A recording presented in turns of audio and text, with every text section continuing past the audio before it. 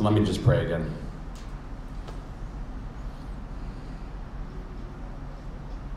Father, Son, and Holy Spirit, you are present here. We don't invite you into that because you are here. But we ask that we would have ears to hear. We would be aware of your presence within us and in this space. It would help us to live in such a way that we mirror Jesus the way you lived your life. Those that you had a heart for, Lord, may we develop more of a heart for. Those on the margins. Lord, in your day, it was the tax collectors, the prostitutes, others. And as we pray, we can no doubt fill in the blanks of who that would be in our day. So as we look at your word, Lord, I pray that you would give us that heart to live lives as if it was you living our life. And so, Lord, we pray these things in your name. Amen. So we have come to kind of the end of our time looking at our last vehicle. We've been talking about where are we going and how do we get there. And we've defined our where we're going as our metaphorical Seattle. Because apparently Seattle is the place to be. That's where we want to go. I remember I said San Diego, and I think Jess was like, no, not San Diego. It's got to be cooler. I'm like, all right, let's go to Seattle. And so our Seattle, our vision, we've talked about as desiring the kingdom of God to become tangible. The places where we can touch the kingdom, feel the kingdom, experience the kingdom. This is our final leg of the trip, if you will. And next week, we're going to sit around and say, how do these vehicles, what do they look like? How do we embody them in our community, with each other and ourselves and in the Lancaster community? And so think of it as we're going from here to from Lancaster to Seattle, and we've gone in multiple vehicles. We've been in 3 vehicles. Okay, think of that maybe as the car ride to the airport, the shuttle from the parking lot to the airport itself, and then the plane ride. And now think of this last vehicle as maybe the Uber to the Airbnb that you rented in Seattle, or the rental car that you decide, hey, I need a rental car, so I need to move around a little bit in Seattle. And so this is that leg. This is the final leg of the journey, the last vehicle.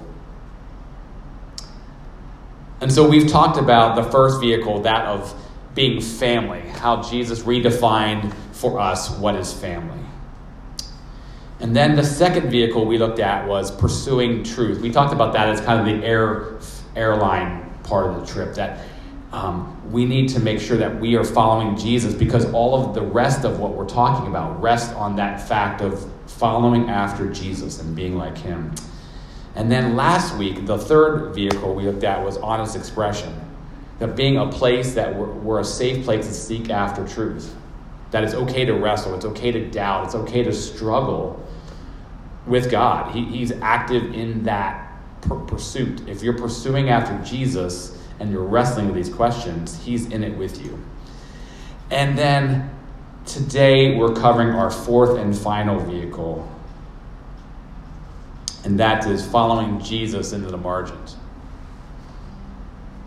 And so next week, we're going to have times, as I mentioned, of prayer and quietness and reflection on Scripture, time to dream about what these vehicles might look like lived out in our reality, to experience the kingdom become tangible. And so I'm kind of giving you homework this week is to pray. So to ask God, okay, what's next for us? Spend time listening to what the Holy Spirit would say, and then obey what you sense God saying to us as a community. I don't know about you, but a lot of times I may ask God, okay, God, what's next? And then I just get up and move. Versus, okay, God, what's next? And listen. And then not only listen, but obey.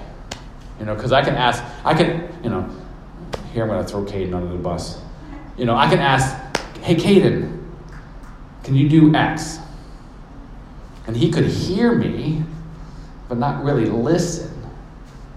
Caden, can you make your bed? Got it, Dad. I come home and the bed's not made. Yeah, right. That never happens. So I asked him, he heard me, but he didn't obey it. And so we need all three. Sorry, buddy. That's why you never want to be a preacher's kid, right? You always get thrown on the bus in the sermons. So we're talking about the last one, following Jesus in the margins. And so we're looking at Luke 4, 14 to 30. I know on those postcards I have all different scriptures. And this happened last week too. I was like, here's where we're going. And I was like praying and thinking, and God brought another scripture to my mind. I'm like, okay, well, so that happened today, this week again. So Luke 4, 14 to 30.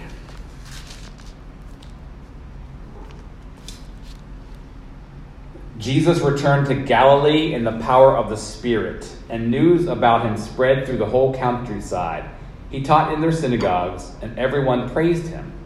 He went to Nazareth, where he had been brought up, and on the Sabbath day he went into the synagogue, as was his custom. And he stood up to read. The scroll of the prophet Isaiah was handed to him. Unrolling it, he found the place where it is written, "The Spirit of the Lord is on me, because he has anointed me to preach good news to the poor. He has sent me to proclaim freedom for the prisoners and recovery of sight for the blind, to release the oppressed, to proclaim the year of the Lord's favor." Then he rolled up the scroll, gave it back to the attendant, and sat down. The eyes of everyone in the synagogue were fastened on him. And he began by saying to them, "Today this scripture is fulfilled in your hearing." All spoke well of him, and were amazed at his gracious words that came from his lips. "Isn't this Joseph's son?" they asked. Jesus said to them, "Surely you will quote the proverb to me, 'Physician, heal yourself.' Do here in your hometown what we've heard that you did in Capernaum. I tell you the truth," he continued, "no prophet is accepted in his hometown. I assure you that there were many widows in Israel in Elijah's time, when the sky was shut for 3.5 years, and there was a severe famine throughout the land. Yet Elijah was not sent to any of them, but to a widow in Zarephath in the region of Sidon. And there were many in Israel with leprosy in the time of Elisha the prophet, yet not one of them was cleansed, only Naaman the Syrian." All the people in the synagogue were furious when they heard this. They got up, drove him out of the town, and took him to the brow of the hill on which the town was built, in order to throw him down the cliff. But he walked right through the crowd and went on his way. So what we see here at the beginning is he returns to Galilee. And actually, this is in the power of the Holy Spirit. And this is right after his temptation in the wilderness, the 40 days in the wilderness. And so because he had victory over the powers of the evil one, he returns to his homeland, his home area, in the power of the Spirit. Now, as part of that, he goes back to Galilee. So think of Galilee as like a region, and Nazareth is as part of the region, or if you want to say state, town. And so he returns to Galilee in the power of the Holy Spirit. And he's there, and he goes to synagogues. And on one Sabbath, he returns to his homeland, the place where he grew up, the place where he went every Sabbath day for years, probably a good 30 years. I don't know if you've ever had the opportunity as you grew up to go back to the church that you grew up in. And it's like, I remember you from when you were this little. You know, the same little old ladies who were there were little and old when you were there as a child are still there, and they're still little and they're still old. And you go back, and they certainly have frozen you in time. My guess is that was, there's Jesus. Remember him? And so he comes back to the synagogue. Hometown boy returns because they had heard all the things that he was doing, all the miracles. And so no doubt they thought, he's going to do something here. Because how can you not come back to your own hometown, the place you grew up and spent time with and know the people, and you know the brokenness and the need of healing? You're going to do something, right?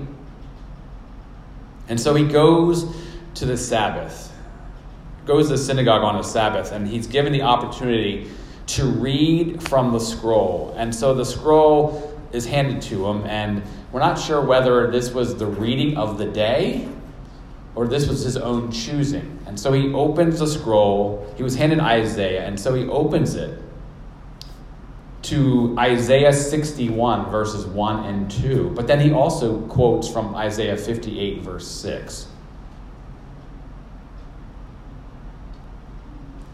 And that quoting of Isaiah 61 and 58 sums up. It's like his job description. What did Jesus come for? What was his purpose? What was his overall mission?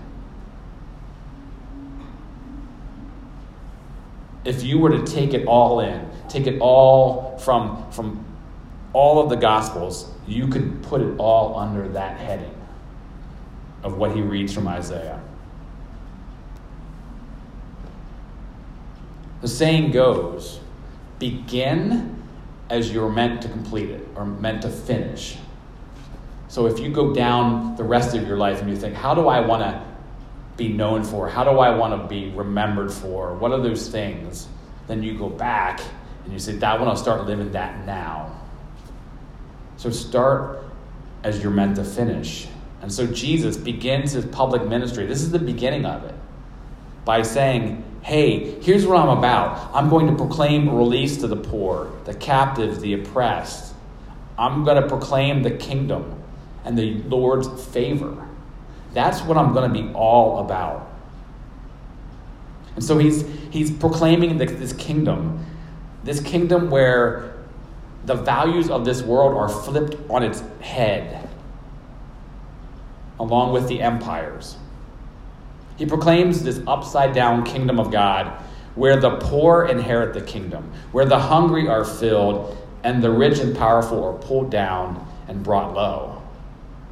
He had come for those on the margins, the poor, the needy, the oppressed, those in prison, those hungry. And so those at the synagogue that morning hear this, and they are ecstatic. Because to them, that sounded like good news. Because they were self-identifying as that kind of person. We are the poor. We are the ones in prison. We are the oppressed. We are the ones who need to hear the favor of the Lord. Because here we're captives, because we are under the thumb of the Roman Empire. And so they thought it was good news. And so did you hear what they first say about Jesus? They heap praise on him. Isn't this Joseph's son? This is amazing. I love this teaching. This hometown boy done well. They knew his family. They had known him from little on up. And so what he was saying, they were buying. That's us. That's who we are. But he knew that they hadn't truly grasped what he was saying. That in their hearing, that good news would be proclaimed to the poor, freedom for the prisoner, sight to the blind, and the year of the Lord's favor would be proclaimed. And that he was the one in whom that fulfillment would come. And so they began to speak well of him.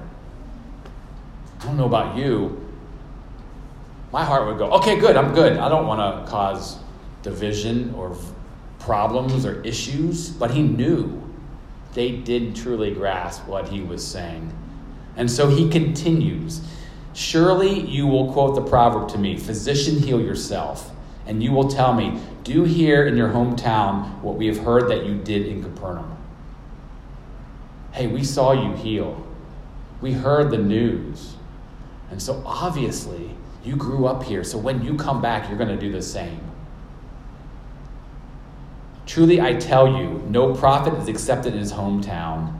I assure you that there were many widows in Israel in Elijah's time when the sky was shut for 3.5 years, and there was severe famine throughout the land. Yet Elijah was not sent to any of them, but to a widow in Zarephath in the region of Sidon. And there were many in Israel with leprosy in the time of Elisha the prophet, yet not one of them was healed, only Naaman the Syrian.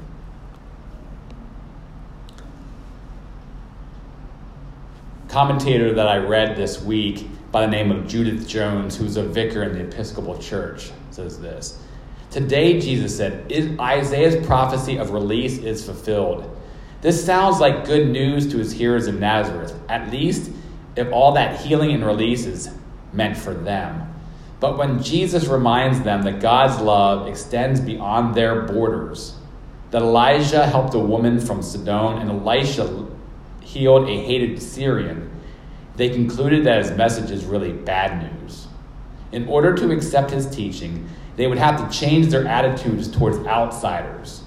They would have to include people they routinely excluded. They would have to believe that God's salvation is really for all flesh and not just for them. End quote.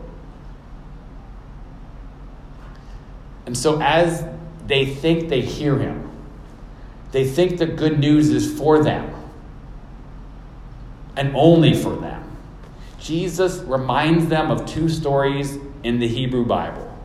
The first one in 1 Kings 17, when Elijah goes and helps the widow of Zarephath. The story is she's making just enough food for her and her sons, and then they're going to die. And Elijah comes and says, can I have some food? She's like, I don't have any. He's like, if you make a little bit for me, you will have enough. And they begin to pour oil into jars, and it just multiplies. And then she says, grab me another jar, and there's no more jars. And then he says, take all these jars and sell them. And the second is found in 2 Kings 5, where Elisha is telling Naaman, hey, you're full of leprosy. Go wash in the Jordan River 7 times so that you could be cleansed of your leprosy. And eventually, because at first he's like, I thought you were going to do something spectacular. Now you're just telling me to go wash in this river. And so he eventually does, and he's healed and cleansed of his leprosy. It's reinforcing what Jesus is coming for, what he's all about. That he came for the widow, the leper, the outsider, the least, the last, and the lost. That's what his heart beats for. Those that the establishment has marginalized and pushed aside. The outsiders, if you will, are special objects of God's mercy and grace, not objects of God's wrath and judgment. In fact, what we see in the rest of the whole book of Luke, I think Luke has a heart for the marginalized. Because what we see then is Jesus fulfilling everything he said he was about. We see instances of him proclaiming good news to the poor, sight for the blind, freedom for the oppressed, and the year of the Lord's favor. We see it over and over and over again in the book of Luke. In fact, one of the first things we're going to do when we get to our discussion time is to go look at those, find those stories, both in Luke and other Gospels, where he fulfills what he says he came to do. Healing broken, welcoming even the most crushed and downtrodden people, tax collectors, prostitutes, beggars, hemorrhaging women, a homeless. And when he says that that's what he came for,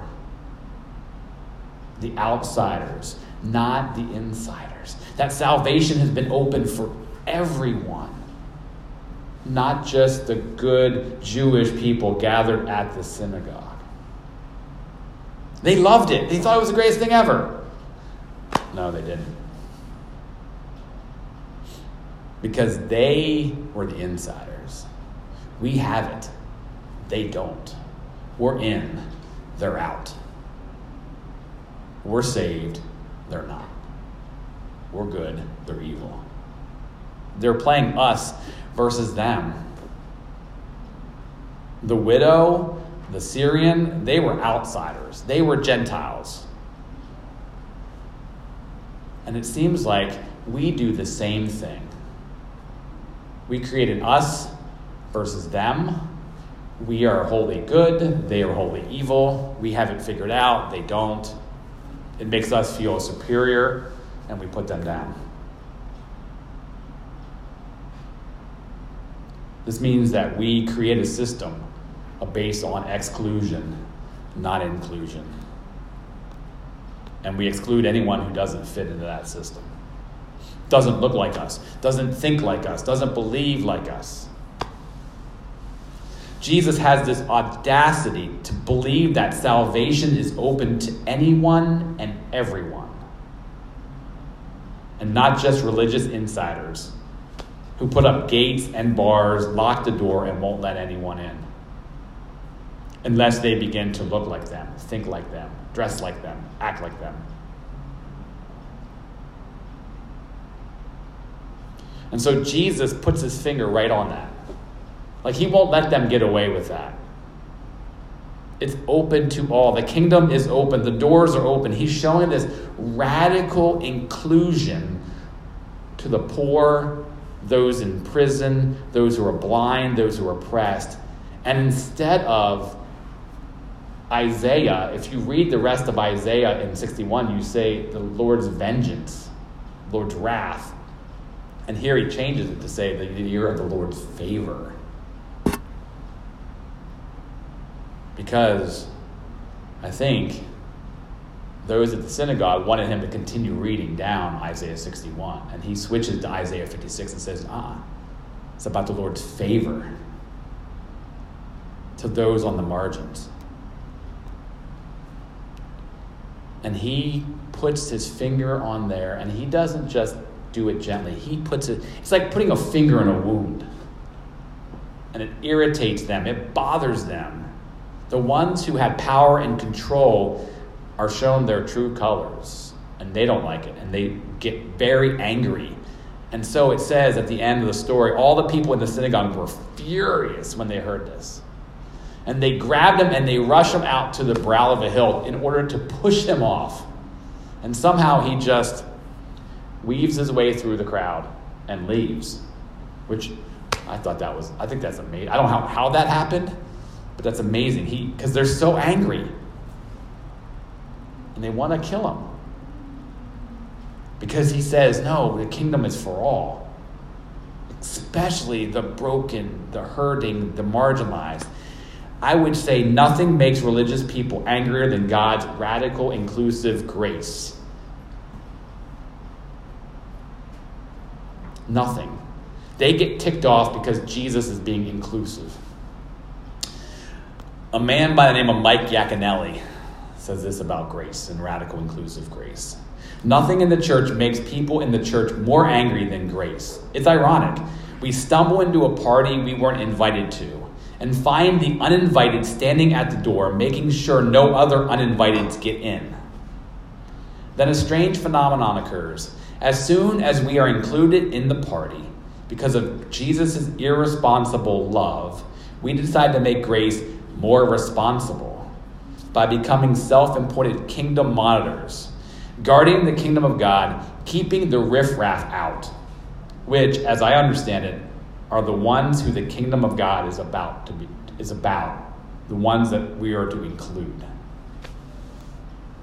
And so Jesus has a special place in his heart for the oppressed, the needy, the outsiders. He opens the kingdom to include everyone.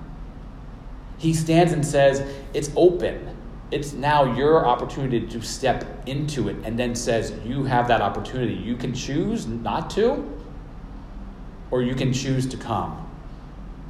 But that's available to every single person, even the good, righteous, self-righteous people. The ones who consider themselves insiders, the ones who consider themselves outsiders. The kingdom is open for all.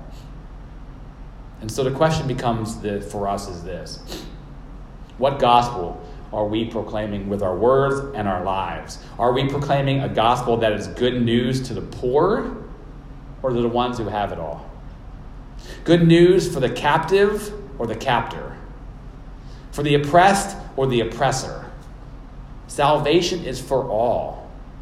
Does the proclamation of this good news, this kingdom of God, envision that all actually can be saved? Now, I'm not saying that all will be saved. I'm saying all can be. And so our fourth vehicle is following Jesus into the margins. Jesus is already there. He wants us to walk with him and go there. Living in the midst of those who have been marginalized, whether from a world system or even worse, from a church who has marginalized them. Instead of following, we've excluded people instead of being radical inclusive like Jesus is. To be vessels of that grace. And so in our time together, in our discussion, we're going to talk about where we see Jesus fulfilling those call to the poor, the needy, the oppressed. We're going to look at how we've how we've seen radical inclusive grace in our lives, how we've been vessels of that, how we have not been vessels of that, how we've been excluded, how we've excluded others. And lastly, what is Jesus saying to us about following him into the margins?